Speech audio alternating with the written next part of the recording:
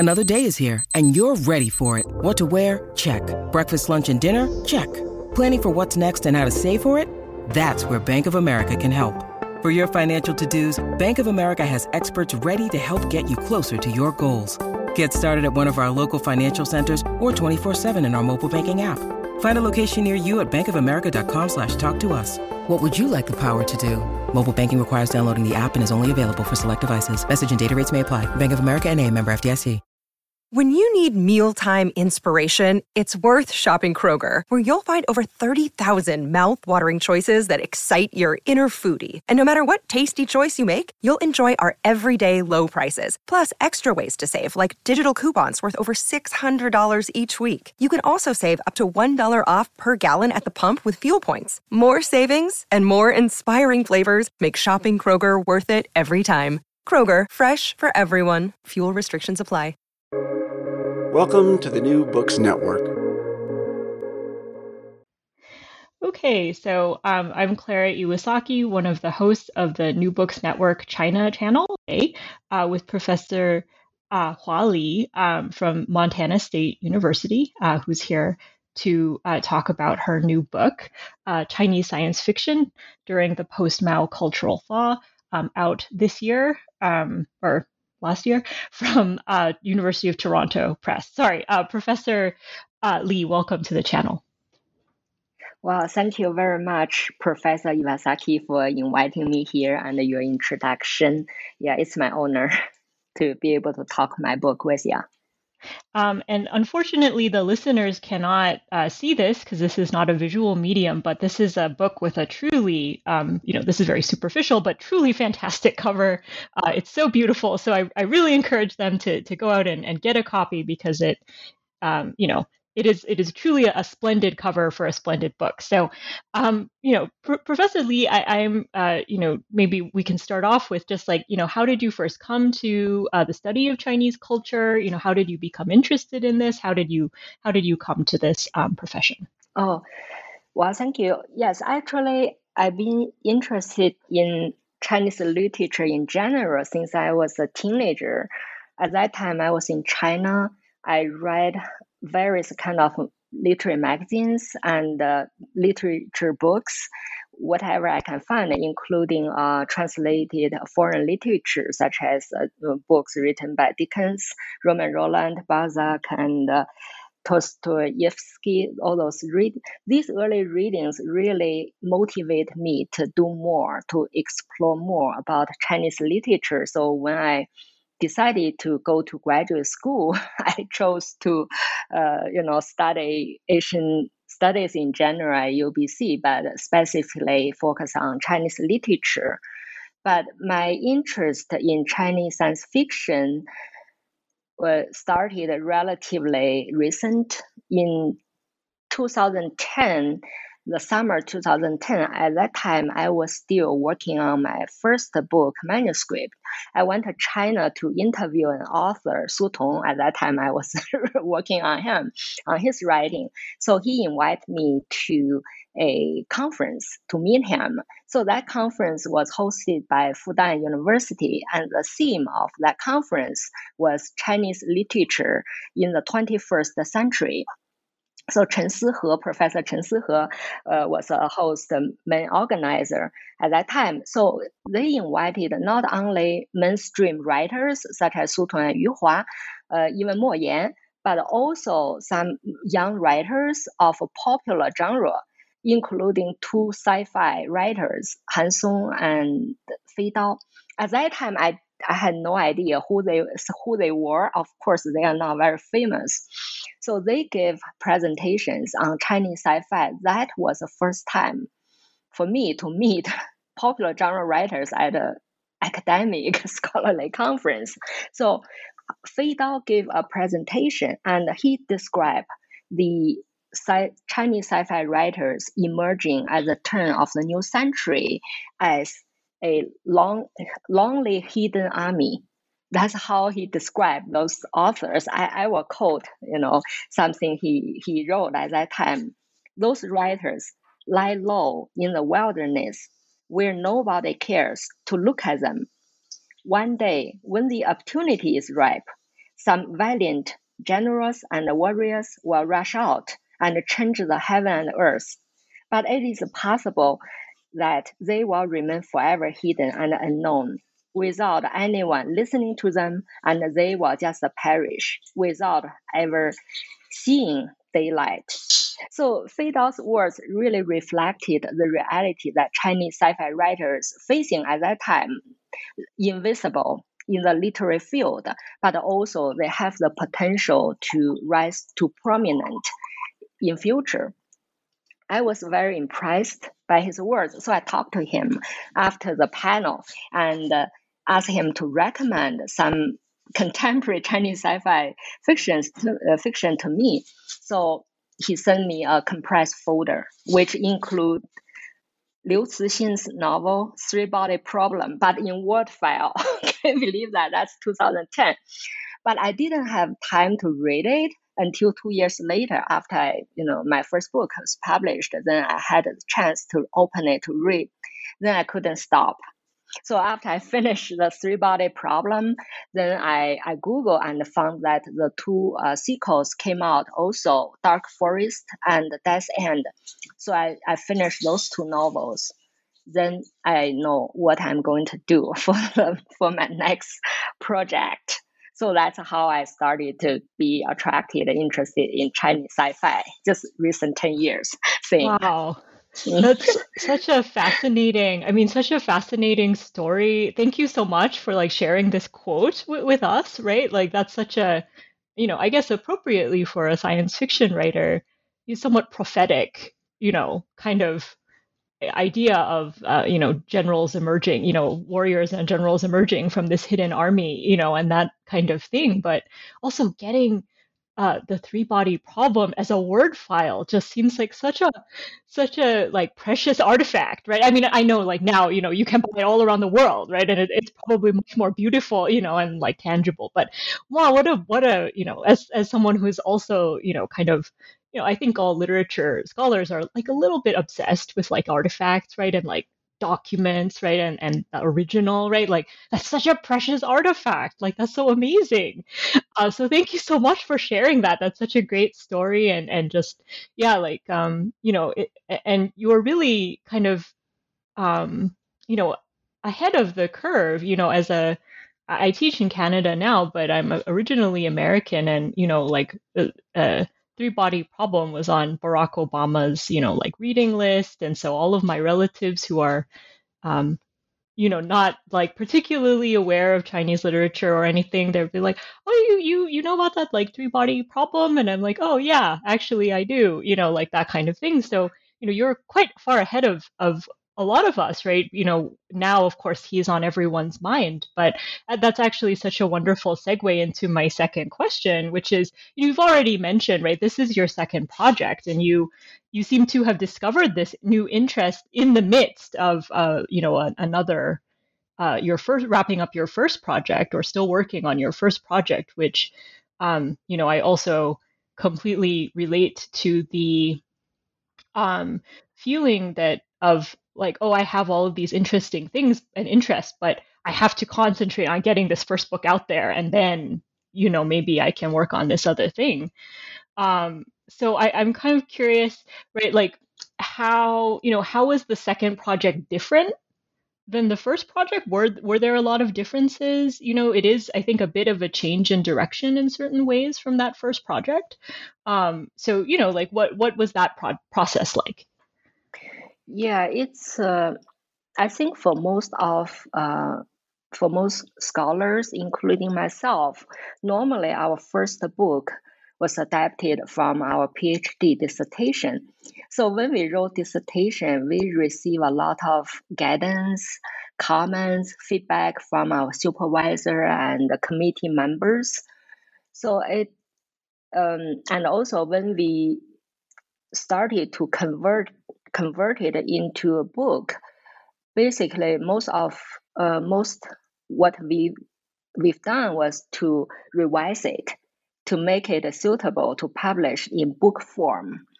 So, but for the second book, normally we don't have this type of help again, right? We are kind of entirely on our own, and we basically you have to decide what is your approach, what you're going to write about. So that's the biggest difference I feel. But on the other hand, I feel somehow for me personally, I think the second book is easier than the first book or than writing my dissertation, because when we started to write a second book, normally we are not a junior faculty or scholar anymore. So we have more knowledge about our field. We know better what is still understudied and what your real interest is, and probably what kind of approach would be more appropriate to the topic we are going to write. And also we have more experience dealing with publishers. So, so I just feel it's more different than challenging. Personally, I don't feel it's more challenging than writing the first book. Yeah, that's what I feel about writing second one. Yeah, also less stressed because we don't have a deadline, right? I have to get this book published in order to get my tenure or anything like that. So I feel more relaxing when I wrote my second book. Mm, that's a really good point too. Although you did, I feel like you published this one quite quickly too, right? Like it's not like a something that took like 20 years, but yeah, I think it's a good perspective. It's good to hear, but yeah, I mean, you've been very hard at work, even though you say you didn't feel the pressure of the deadline. Okay, so one of the reasons that I was so excited to interview you, and I think a lot of us, I don't work on science fiction in my own work, but just as someone who's interested in the literature and just interested in the topic, right? Your book is the first monograph in English, as far as I'm aware, right, to focus on post-Mao science fiction, right, in this really kind of focused and systematic fashion. There's obviously a number of people who have worked on like Lei Ting and that kind of thing, right? But you're the first one, and that's really exciting, right? And a great contribution, right, for those of us who teach this literature. And so, I'm kind of curious. I don't anticipate having the opportunity too often, right? Which is a good thing. Our field is growing, but what were some of the challenges of being the first to write something like this? Well, first of all, thank you very much for your kind words about my book, for working on this period of time.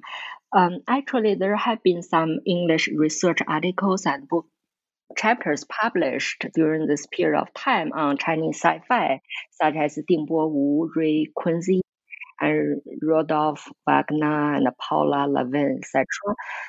Probably the most famous one was Wagner's essay, right? Lobby literature, Chinese science fiction was a lobby literature. That's what he argued. But I feel that there are still a lot of things haven't been done. That's why I decided to write a book on this topic, on this period of time. I think the challenge, there are several. First of all, because of those early published essays, there are some established view on Chinese sci-fi during the post-Mao already. For example, Wagner's view that Chinese sci-fi was a lobby literature in the early 1980s, and some other scholars agree and quoted his words. Even though I see the insights of his argument, but I don't totally agree. But in order to show, to demonstrate why I have a different opinion, I have to demonstrate why it is not a lobby literature. So instead, I say it's a government-backed literature, but also it has a characteristic of blooming, contending, boundary breaking, etc. So in order to challenge or to argue with those established views, so I have to make a strong argument from my own side. In addition, because I deal with a lot of primary resources, materials, they are all in Chinese. So I have to do a lot of translation when I discuss them or quote them for both theoretical essays, articles, and original sci-fi stories from that period of time. This is part of the challenge, involve a lot of translation. And another thing is that because since I'm writing a whole book on this period, I try to give a more comprehensive survey of the field and also the writers at that time. So I have to think carefully how to structure the book, how to demonstrate why this is so important than worth of writing a book. I think these are the challenges I faced when I wrote the book. It's really interesting. So I think, you've done a really good job of kind of setting up some of the comparisons between, your sort of approach and the approaches of other scholars. Can I ask a little bit about, how you decided on the periodization of the book? Why did you decide to end where you do? Why did you decide to begin where you do? How did you kind of decide on that? Was that like a set period already, like in existing scholarship, that kind of thing? Okay, yeah, it's a good question. When I did my research, I found even though I mentioned earlier when I answering last question, some articles published on that period of time. However, when I did my research, I found more research have been done on two periods. One is an early period from late Qing to early Republican era. And at that time, two books have been in English, have been published, monograph have been published on the emergence of Chinese sci-fi. Probably you know that Nathaniel Isaacson's Celestial Empire, right? The emergence of Chinese sci-fi. Another one is Lorenzo Andolfato's 100 Days Literature, Chinese Utopian Fiction. So that's also from 1902 to 1910. So these two books on early period. And also, I know that Professor Mingwei Song is working on the new wave Chinese science fiction that is from late 20th century to early 21st century. Then we all know there are like 4 or 3, it depends on how people look at 3 or 4 booming period of time of Chinese science fiction, early time, 1950s, then 80s, then the new wave. So I feel that, okay, between 1950s and 1980s, I think I'm more interested in 1980s. The most liberal period of time of PRC history. So that's why I decided to work on this period of time. That's a really interesting. Well, I see your point about the 80s for sure. I think it's a good reminder that we should all attempt to address the issue that most interests and most speaks to us, right? That no insult to anyone who was writing science fiction in the 1950s, but I think I basically agree with your feeling that the 80s is a little bit more. Also, I feel more related personally to 1980s because I grew up during that period of time. So I know the culture, the atmosphere, all the books published during that period of time. So I just feel personally more related. That's also like a good point, right? And I also, actually, a lot of the book kind of, certainly you do these like author studies, which we'll come to in a minute, right? But you do, I think, evoke a much more kind of textured idea of science fiction cultural production, how that interfaced with a number of other kind of movements, both like governmental policies and other things. And so in that way, I do think that, if, as you say, you felt closer to that time, that texture kind of really comes through, right? In the book, it's not just like I'm just going to study literature, right? There is a certain texture to it that I did really appreciate when I was reading this. So I think if you let's just move on to the first. So the book I've kind of I felt, and you can feel free to correct me if I'm wrong, is sort of divided into two halves where you take a slightly different approach, right? And the first approach of the first four chapters, each chapter focuses on an individual author of this kind of, and these are all, again, you are the expert, feel free to correct me, but in my sort of non-expert understanding of this, these are all like very famous, writers of this post-thaw period. um, I guess, how did you choose which authors to work on? While these authors are, certainly quite canonical, there are other authors out there.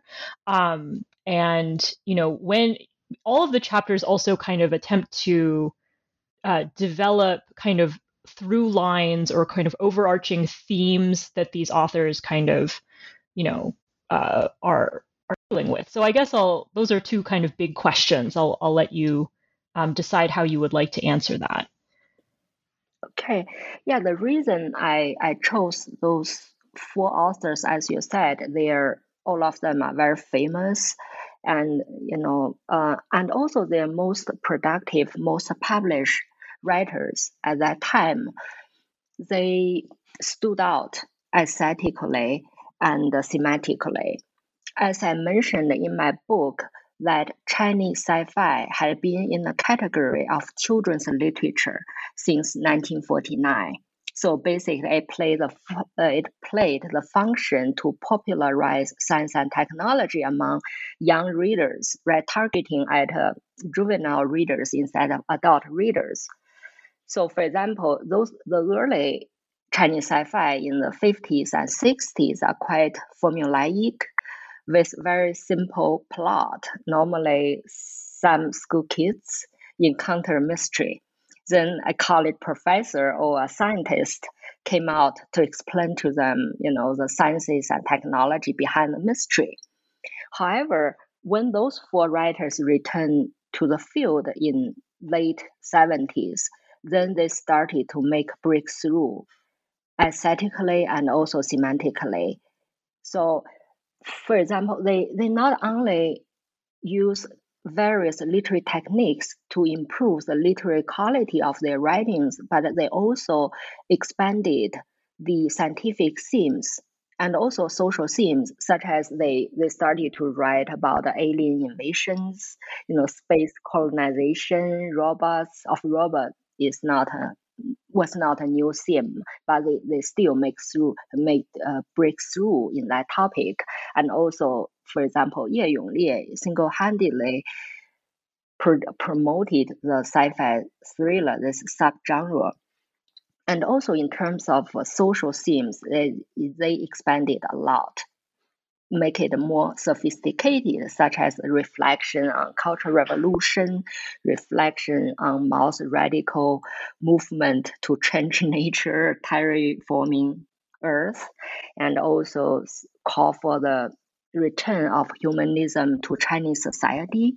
So because of those reasons, those four writers stood out among other writers. Another reason I chose to write about them specifically was the rich legacy they left behind. So their writing, their science fiction, inspired and nurtured young generations of writers. For example, Liu Cixin, Wang Jinkang, Han Song, they all claim that they read those writers' fiction when they were young and inspire them and make them interested in sci-fi, and then they started to write their own stories or narratives. Another reason was that those four writers also wrote a lot of critical essays to explore what is science fiction. Science fiction should be more literary or should be more, pro to science. So all those arguments, they try to define what is science fiction, what are the characteristics of Chinese science fiction. So all those theoretical explorations became very precious archive primary materials for later researchers, including myself. Yeah, you can see in my book, I also deal with all those critical writings. So I think basically those are the major reasons why I chose to write about them, even though I left out some other very good writers, such as Wei Yahua, who also wrote very good robot stories, such as I Want to Divorce My Robot Wife. Yeah, this is a very good story, short story. And also, I left out Liu Xingshi. Liu Xingshi also, he's an archaeologist, also a writer. His best-known novella is entitled Columbus from South America, 美洲来的哥伦布, which is an alternate history about the origin of European civilization. So I didn't write chapters on them. One of the major reasons is that I don't want the book to be too long, and also because somehow Tong Enzheng has some similarity with Liu Xingshi. They're both archaeologists, and also, yeah. So that and Xiao Jianheng, because I wrote about Xiao Jianheng with the theme of robot posthumanism. So that's why I didn't write about Wei Yahua, but I do mention them in my book briefly. Yeah, one of I was sort of interested in your chapter on Tong Enzheng that, an archaeologist is, at least in American science fiction, I'm sure there's somebody, but, it is not as common a profession. And one other thing, for the listeners who haven't had a chance to look at this book yet,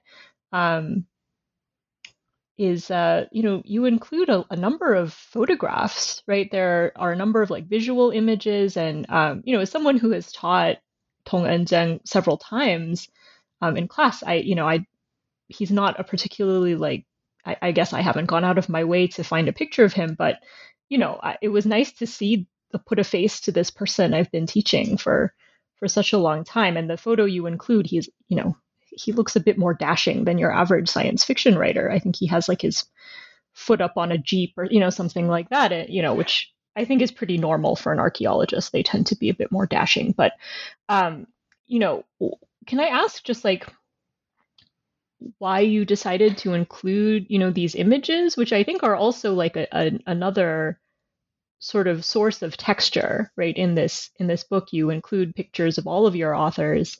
Why did you make that decision?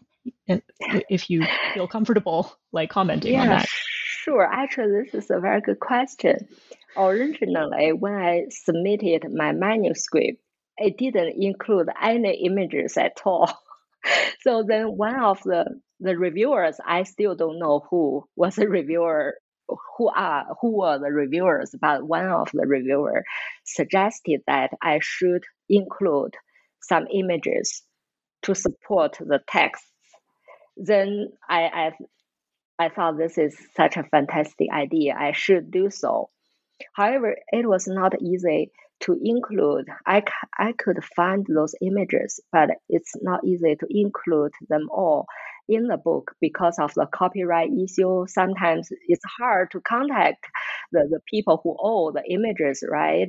So actually, I have to drop several images, which I really wanted to include. But this specific one was given by Liu Xingshi. Liu Xingshi and Tong Enzheng were very good close friends. So when I'm looking for his photo, I contacted Liu Xingshi.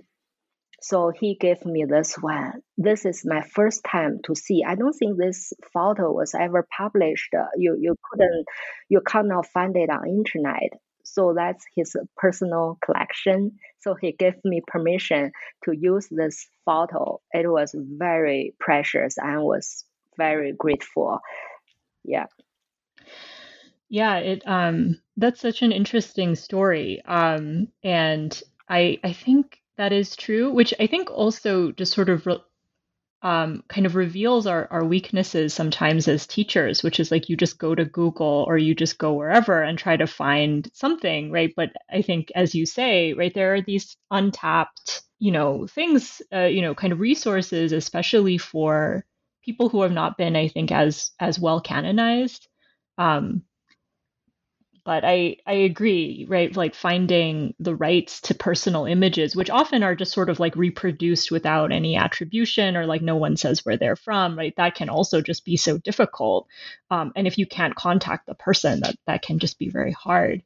Um, I did, you know, I don't want to keep you all day. Well, I obviously would be happy to talk about this all day, but I was sort of wondering if you would be willing to kind of talk about like one of the one of the themes in one of the chapters, right? Since we're on the topic of Tong An-zheng, right? Like one of the kind of major themes that you highlight in all of his work is this concept of alien invasion. So obviously he also wrote things that were not about that, but how did you arrive at, it can be so hard when you confronted with a body of literature, right? Someone who's fairly prolific to kind of find these through lines, right? That's very challenging. So I'm curious, like, what your process was like on that. Yeah, right. This is a good question. When I approach those four writers, yeah, as you said, they wrote on various themes, right? Then it make me think, how should I focus? What should I focus on when I wrote about those specific writers? Then, of course, I read almost every pieces of their narrative. Then I decided for each writer, I will focus on one specific theme they wrote about. It was because that actually their writing on this specific theme probably represent, in my own opinion, represented the highest level or highest quality of writing of that theme at their own time. But it doesn't mean they didn't write on other themes, and it also doesn't mean other writers didn't write about those. But just I think their writings represent the quality, highest quality and level at their own time. So yeah, that's why I chose to write Zheng Wenguang on his mass narratives, Tong Wen-zheng on alien invasion, and Xiao Jianheng on robots, and of course, Ye Yonglie on sci-fi thriller. Actually, many of the stories or narratives I discussed are not necessarily the most famous ones or best known among their writings. For example, Ye Yonglie, his most famous piece is 小灵通漫游未来 Little Smarty Travels to the Future. But there has been so many articles, even books published on that piece of writing. So I didn't write it at all. I just quickly mentioned it. Instead, sci-fi thriller, very few people, I didn't really see any profound or in-depth critical articles written about that. However, in my opinion, that is his biggest contribution to Chinese science fiction, single-handedly promoted or even created that genre. So that's why I choose to focus on a specific theme for each writer. I think it's also strategically makes sense. Yeah, for me, it's also structurally well for my book. That's why I chose to write on them. Yeah, that's a really interesting point about Ye Yonglie. I mean, I feel this kind of speaks to a kind of challenge in terms of kind of canonical narrative, right? That often with an author, their most famous work or the work that people kind of notice the most kind of becomes set as the thing that they are known for, right? Which I think you've kind of talked about so nicely, right? But then, it's obviously that can be important because it's successful or it's something that is kind of unique, and yet it does kind of fix them in a certain way. And then it kind of causes this blind, kind of myopia around the rest of their work. Where, as you've pointed out, there are a number of other things that he did do, and he did write about that are kind of less visible in a way, right? It's not that it's not out there, but like in terms of critical attention, right?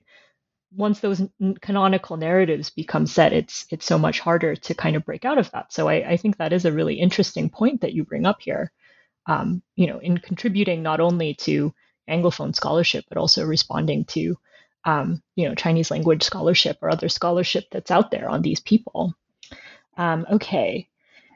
I I think you've basically answered the question. Okay, let's move to the second half of this book. And so, in the second half of the book, for those listeners who may not have read this yet, um, the second half really marks a shift where, you move from this kind of more author-focused approach, which kind of happens in the first half of the book, to a kind of broader thematic approach with, kind of looking at how science fiction literature of the time, right, post-thaw, as you say, right, is translated and interfaces with other forms of popular culture, right, film, lianhuanhua, and other kinds of, media.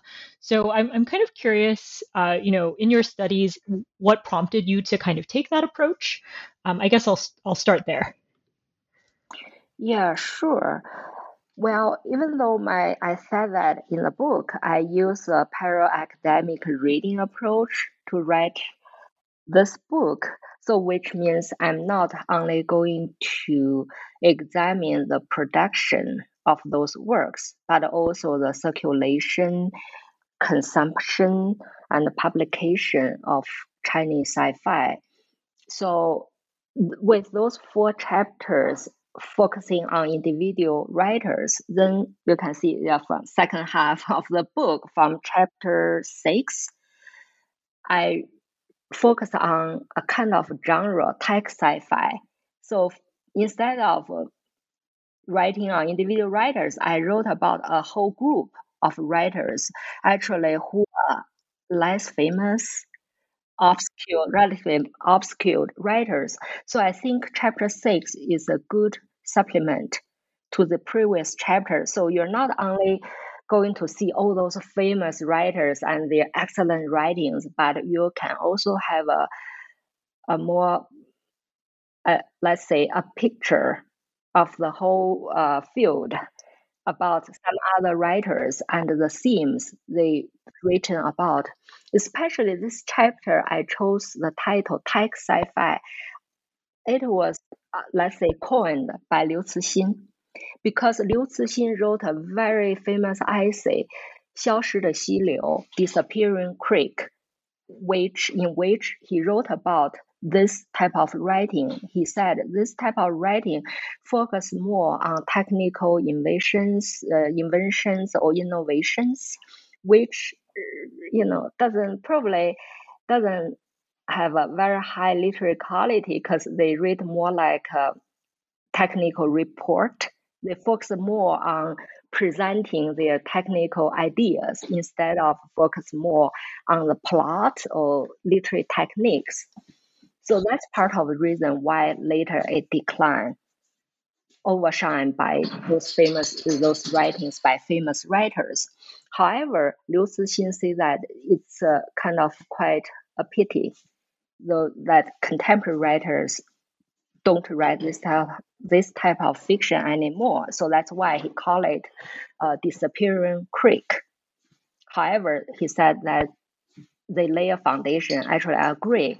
Those early tech sci-fi lay a foundation for the hard science fiction that Liu Cixin and some other contemporary writers have written about. So I feel that those writers worth of writing, yes, at least a chapter on them. So in this chapter, I just survey various technical topics, themes those writers have written about, and also I did some close readings on several pieces. Yeah, that's why I chose to write about this chapter, and also this type of writing has never been written about by some other scholars. So chapter 7 was on multimedia practice. I also think that is very important because multimedia practice of sci-fi differentiate the genre from mainstream literature. Because various tie-in products and multimedia adaptations to TV drama, radio drama, animations, and films.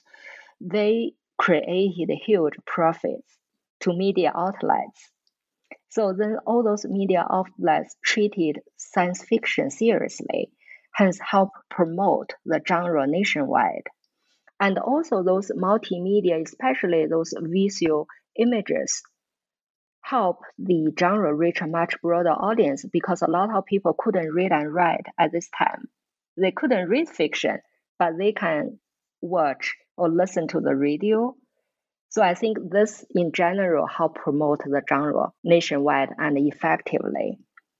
Also, this kind of multimedia model lay a foundation for contemporary Chinese science fiction. You can see that it expanded into games, even drama, in performing theater. So I think the origin it started from 1980s. So I think it is very important to address this issue just to show that the multimedia practice of contemporary Chinese science fiction didn't come from nowhere. It has a tradition there back in 1980s. It's a really interesting point. And I do really, and I remember really liking it when I read the book, but I like the point that,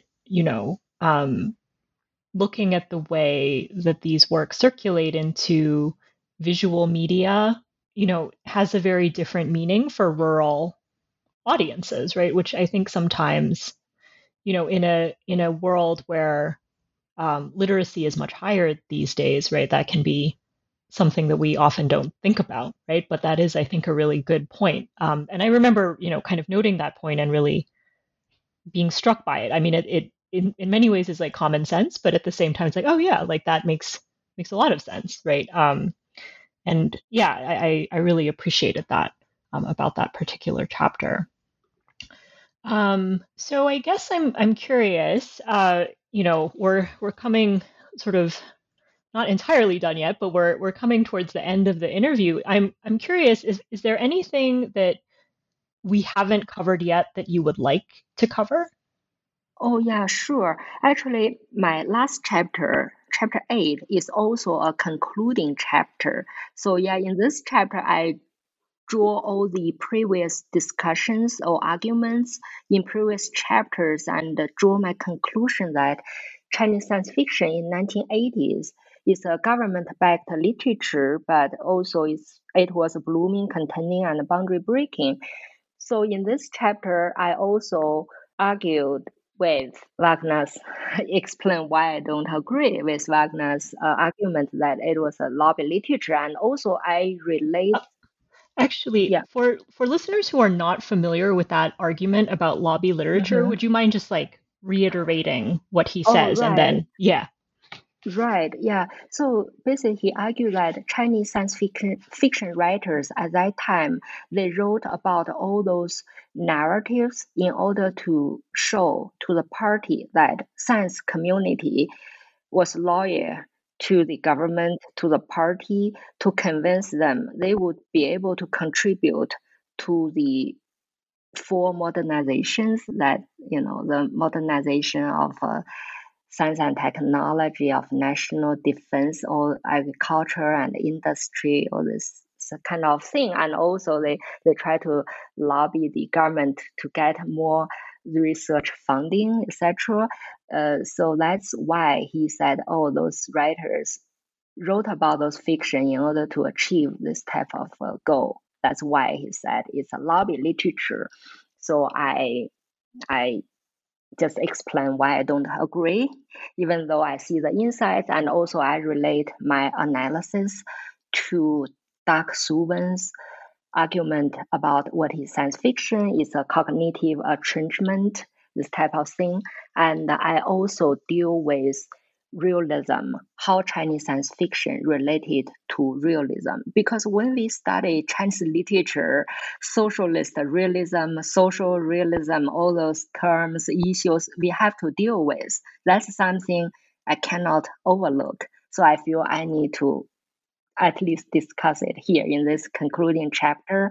And also in this concluding chapter, I discuss how Chinese sci-fi in 1980s interacted with mainstream literature, right? Because they touch upon a lot of themes or share some common social themes with mainstream literature, such as the scholar literature, contemplative literature, or 反思文学, right? Reflective literature, this type of thing.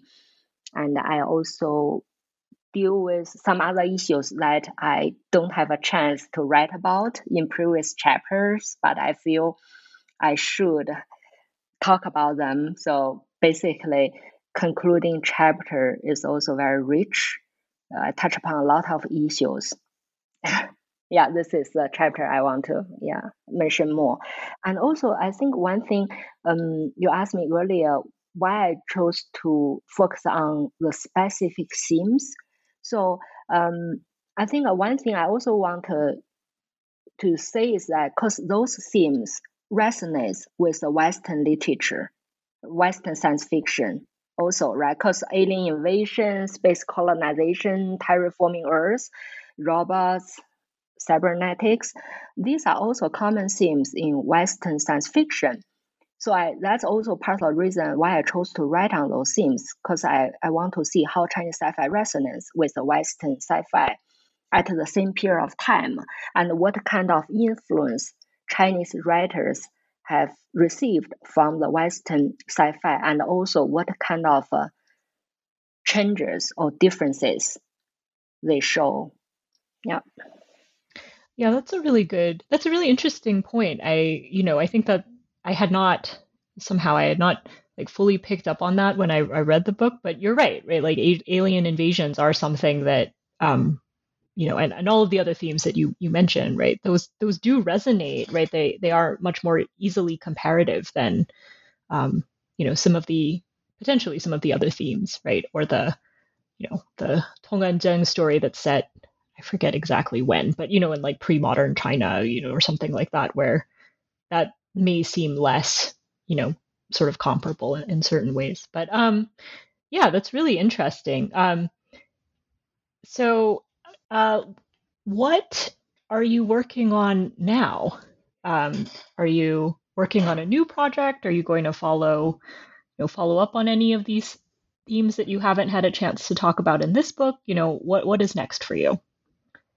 Yeah, I'm still working on Chinese science fiction, but more on contemporary texts. And specifically, I'm writing about posthumanism presented in Chinese sci-fi. I just finished an article on Chen Qiufan's two narratives. Yeah, one is Waist Tight, another is Balin. So I just specifically focus on the posthumanism and the humanism, the tension between those two. And that's the article I finished in this September, which will be a book chapter. Another one I'm reading and I'm going to write is on a cyber fiction or internet fiction. Yeah, it's on the 修仙, 科学修仙, scientific immortal cultivation fiction internet. Yes, 修仙4万年 specifically. So that is about the transhumanism, posthumanism. Yeah, this kind of topic. I'm still reading. Yeah, but hopefully I'll be able to finish it in next February or something. It is also a book chapter. It will be a book chapter in edited volume. That sounds so interesting. Well, I hope when you have another book, which given the speed at which you work, I imagine, I don't want to jinx you, but it does not seem like we'll have to wait, many, many decades, which I'm really excited about. But, the next time, once you have a new book on this topic, which sounds so interesting, I hope that you'll be willing to come back and we can talk about that at that time soon. I'm already looking forward to it. Well, sure, thank you, but I don't think I'll write another book soon, or maybe not at all. Such a, it's a Well, big I guess we'll project, see. time All right. Well, consuming. But I hope. Thank you. that's true. Yeah. Mm. Well, on behalf of the New Books Network, thank you so much for letting us take up so much of your time. And yeah, thank you so much for this conversation. This was great. You're welcome. Thank you. Thank New Books Network for giving me this chance to share my thoughts with audience. Thank you for interviewing me for those very thoughtful questions. Well, it was truly my pleasure. All right. Thank you so much. You're welcome. Thank you.